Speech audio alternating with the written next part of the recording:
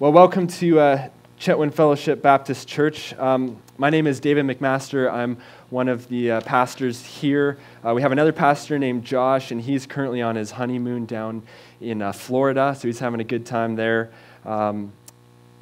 Welcome to all the kids in the service as well. It's great to have you here.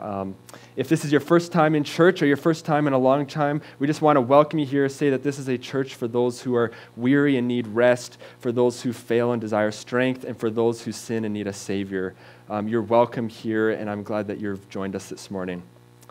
A little while ago, I was listening to one of my favorite church leadership podcasts. And this interview named Carey Nieuwhof was doing a special series where he interviewed people who were sort of testing the limits and boundaries on technology and the church. And so he interviewed people who believed that they basically had different ways of doing church that might be even a bit uncomfortable for us. And they adopted them into their own ministry. And so he interviewed one person in particular, a guy named DJ Soto. And he leads a church that is quite different than what we are familiar with. He leads a virtual reality church. And here's how it works.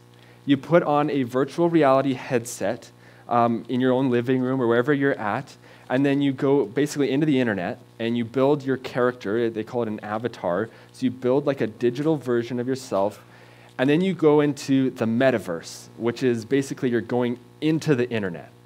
And in there, you can attend DJ Soto's church, where you can go and you can be greeted by the pastor as you go to this church. You can have people pray with you, have conversations with other people who've also put this headset on and are around the world joining in on this church. You can volunteer in this church. You can do different things like lay hands on, pray for people. And then the pastor, when the service gets started, he'll get up and he'll preach with his VR set and everything on to all these avatars that have showed up. They have a board of elders, they have deacons, and here's the best part, is you can actually get baptized. You can ask for your avatar to be actually baptized, and they consider it as a real baptism for you. Now, I had to pick my jaw up a little bit after listening to that episode because it seems so crazy. But then I had to ask the question, is that church? I'm going to let you come to the conclusion on that one there. But today we are starting our first series in a series I'm calling Church 101. We are looking at some questions around the church. Today we're going to explore what is the church, and then in the following weeks we're going to look at some more specific things like why do we have elders and deacons, why do we have church membership, why do we tithe, why do we do things like that. So we're going to be exploring some of those things in future weeks. But a couple things before we get started. First is this is not going to be an exhaustive look at all these topics, meaning you may actually have more questions than you might have answered. And my hope is that we'll see sort of the big picture on a lot of these topics and that it'll be specifically applicable to us. I would hope that it would spur on even some personal discovery, and if you have questions or want to talk about it, I'd be happy to meet for a coffee anytime or recommend resources that would bring some clarity. The second thing, I believe that theology always has to lead us to doxology. In other words, when we learn something about God, especially in a bit more of a teaching series where it's going to be very content heavy, we have to be careful not to let theology puff us up with pride or knowledge, especially to use against each other. So this series is meant for us to have a deeper understanding of who God is and the institutions and the processes he's given to his people, and our response has to be worship.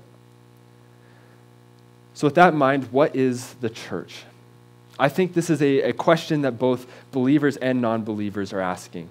We've all grown up with influences of what church is. Pop culture uses things like movies, TV shows, books, social media to teach us what the church is, what it thinks the church is. I had a friend of mine who came and told me that the theology of his understanding of what the church came from watching The Simpsons. That's how he knew what the church was, is how The Simpsons had taught the church. And if you look at the way that the culture paints a picture, it's true. And they teach in sort of two parts. First, either you put your Sunday best on, you go to a church, you sing to an organ, you sleep through a boring preacher, you go home and you repeat. On the other side, they also say, oh, like maybe it's just a rock concert where you have a great inspirational speaker who makes you feel really good in the moment, but really doesn't ever get to the truth or the heart of anything. And so no wonder unbelievers don't want to associate with the church if that's the picture that they've been painted. Because what relevance does that actually have in their lives? On the other hand, I think Christians are also asking the question, what is the church?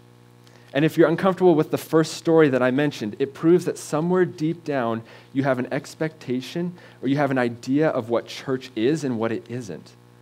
And so often our ideas come from our different families of origin, our traditions, our family convictions, maybe the type of church you grew up with, and whether that was a good experience or a bad experience. We've all been shaped in our thinking of what the church is.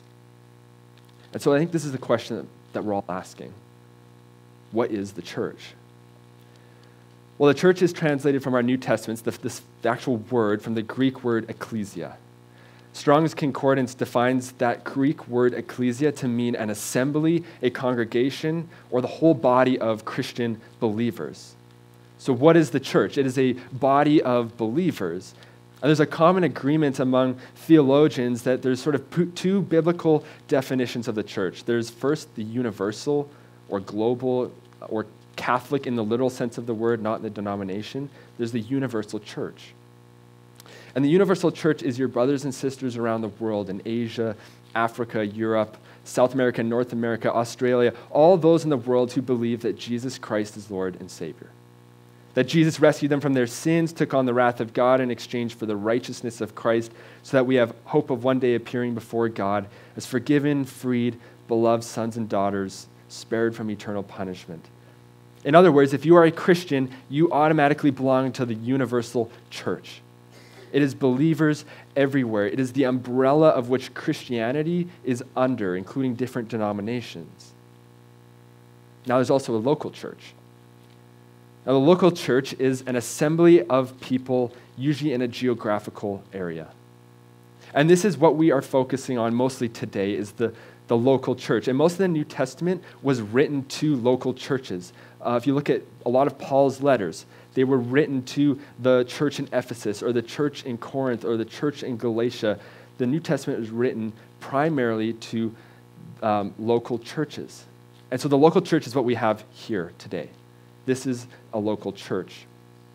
Now, if you have a Bible, flip to Acts 2:42 to 47. This is going to be our anchoring passage today and basically the scope of what we're going to look at. In future weeks, we'll be looking at more specific things like pastors, elders, missions, membership, all that sort of stuff. But this is the scope of what we're going to be looking at today. Acts 2:42 to 47. And this is the early church. It says in verse 42, they devoted themselves to the apostles' teaching, to the fellowship, to the breaking of bread, and to prayer. Everyone was filled with awe, and many wonders and signs were being performed through the apostles. Now all the believers were together and held all things in common. They sold their possessions and property and distributed the proceeds to all as any had need. Every day they devoted themselves to meeting together in the temple. They broke bread from house to house. They ate their food with joyful and sincere hearts, praising God and enjoying the favor of all the people. Every day the Lord added to their number those who were being saved. I have just a few observations from this text. And first being is that the church is not a place, but it's a people. And we can often kind of get confused by that because we often say we're going to the church in the same way we say we're going to the grocery store, we're going to the hardware store. We tend to actually attach a physical location as what the church is, but the church is actually a people. And it's true, the early church met in a place, and they met in a temple, but it also says they met in homes. So the early church was not defined by one location. They had, wherever the people gathered is where the church was. And so it wasn't a building, it was a people. And they did some specific things. They listened to the apostles' teaching, they had fellowship, they broke bread, which is communion, and they devoted themselves to prayer. And notice, it actually led them to action. They helped people in need. They sold their possessions. They were joyful. They praised God through their witness, and the Lord added to their numbers. And so the church is not a place, but a people. Second thing is that it is a movement, not a monument. A couple weeks ago, I mentioned that the goal of the church was the mission. Now, the moment we lose sight of the mission, we become a monument. A good example of this happening is the church in Europe. For centuries, churches have built these incredible, beautiful buildings. And if you think about something like the Notre Dame in Paris, they've been building that building since 1163 AD, and they still haven't finished it. And you know what's crazy is they actually have 12 million people, this was pre-COVID numbers, 12 million people a year visit that building. To do what? Look at the building. It's a monument. They're not coming to be a part of any sort of mission. They're coming to look at a beautiful piece of architecture. So what happened?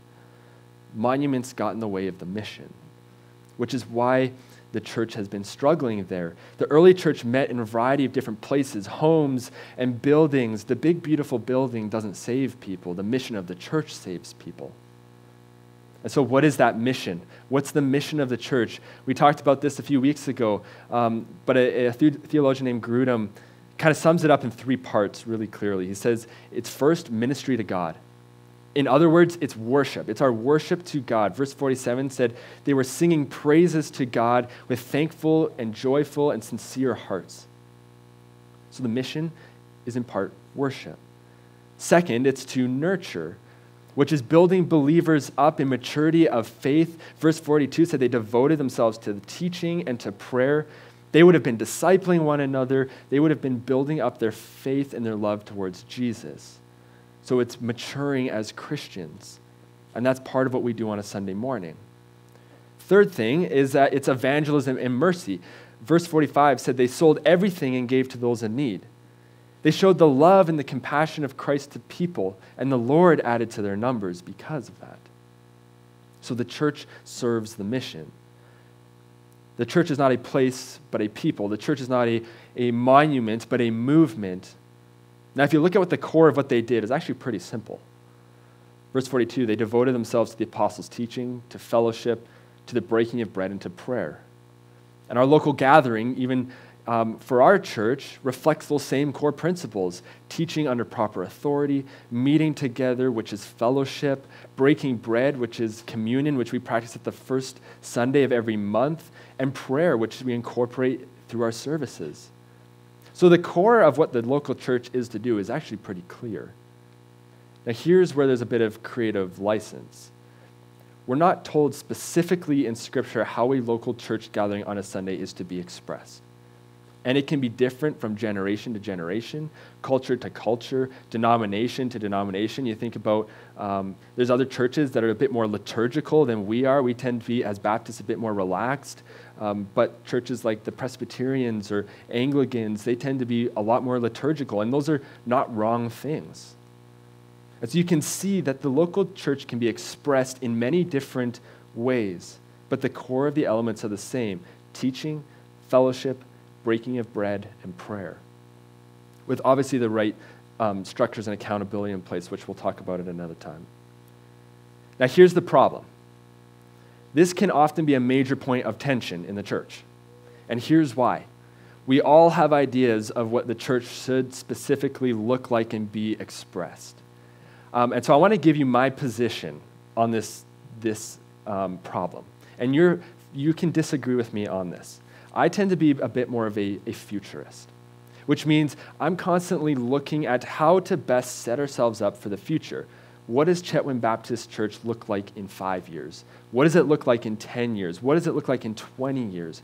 And what are we doing now to prepare us for that future? And it's more specific to expression and style. And so here's the question that I'm asking myself.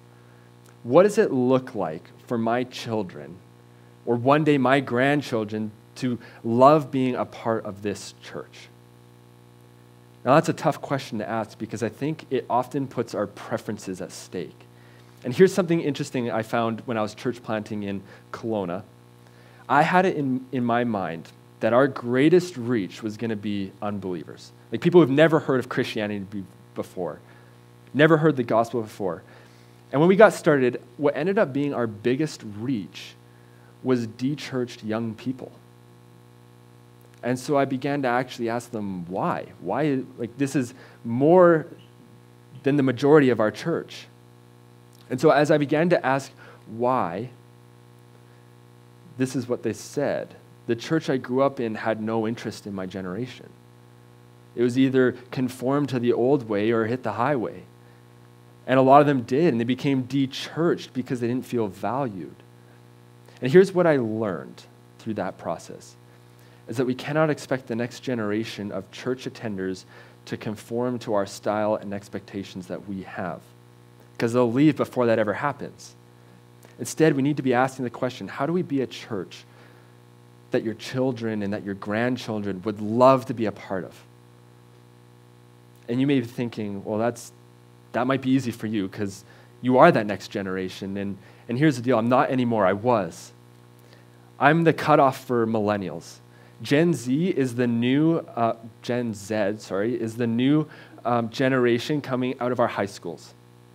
And I don't get them. They dress like they're from the 80s. They have new lingo that I don't understand. And they have passions about things that my generation wasn't. And so here's what I'm having to do. If I want to reach the next generation with the gospel, if I want them to be the next generation of people in this church, I have to be willing to engage their culture, even if it means sacrificing my own preferences. That means learning. Part of my yearly reading is reading books on the next generation, reading books on Generation Z so that I can attempt to understand what they're passionate about, how they're wired to think, because it's different, and what they deeply care about, and then think about how can we be a church that values some of those things. Now again, you don't have to necessarily agree with me on that, but I am passionate about that because churches took stylistic risks on me as a kid. I remember once I went to, in my home church, I went to my lead pastor as a young guy and asked, hey, can I paint the stage a midnight black, like the entire stage? And because I think it would look awesome. And you know what he said to me? Let's go buy the paint. And we went and bought the paint, and I had 10 people come and help me paint the whole stage midnight black. And it definitely wasn't everyone's style.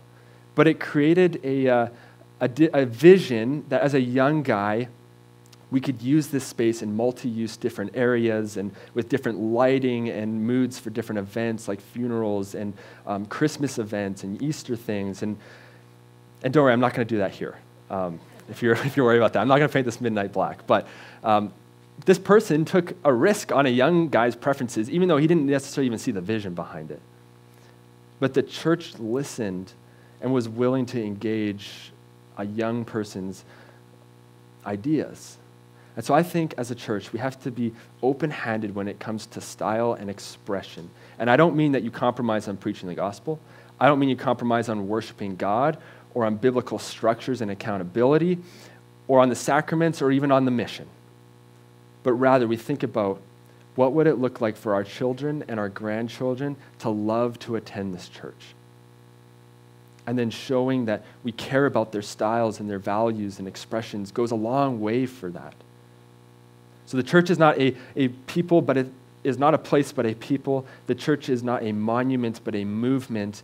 And the church's expression can actually look like many different things. So we have to be adaptable. Now I want to transition to why do we need the church? Because I think that's a question people are asking, especially the local church. Why do I need the local church? We live in a world where with one click of a button, you can access the best preaching, the best teaching that the world has to offer. You can connect digitally with other Christians across the world and fellowship in that way. And so the question is, why do you need the local church? There's 3 reasons I have. And there's more, but these are just the first 3. First is for your own good. What you don't get from isolation or online teaching is a pastor that actually knows you, that loves you, and cares for you. You don't get a body of believers that is willing to help you, disciple you, push back on you, listen to you, serve you, support you in some of those really tough moments of your life. You don't have elders that are willing to give spiritual guidance and protection over your soul. So I need the church. We need the church. The local church is a gift that God has given us for our own good. Second thing is that it's for the good of others. Many Christians, especially in a very individualistic society, tend to think of Christianity as a personal relationship with God and nothing more. And that's where you hear Christians say, I don't do church. I got Jesus and that's all I need. The problem is that's not what Scripture teaches. While a personal relationship with Jesus is important, God takes it much further. God establishes us in relationship with Him, but He also establishes us in relationship with people, and that's the church. And so while salvation in itself is personal and individualistic, it adopts us into a greater kingdom, into a greater family, into a greater fellowship, into a body that is the church. Ephesians 4:15-16 says this, "But speaking the truth in love, let us grow in every way into Him who is the head, Christ. From Him, the whole body, fitted and knit together by every supporting ligament, promotes the growth of the body for the building itself up in love by the proper working of each individual part." We are called to be a body, which is a metaphor that Scripture uses a few times in the New Testament especially. And it says that Jesus is the head of that body, and we are all members and parts of that. And here's the thing, the body is made up of different parts. You have ears that are different from hands, hands that are different from feet, that are different from the eyes, different from the nose.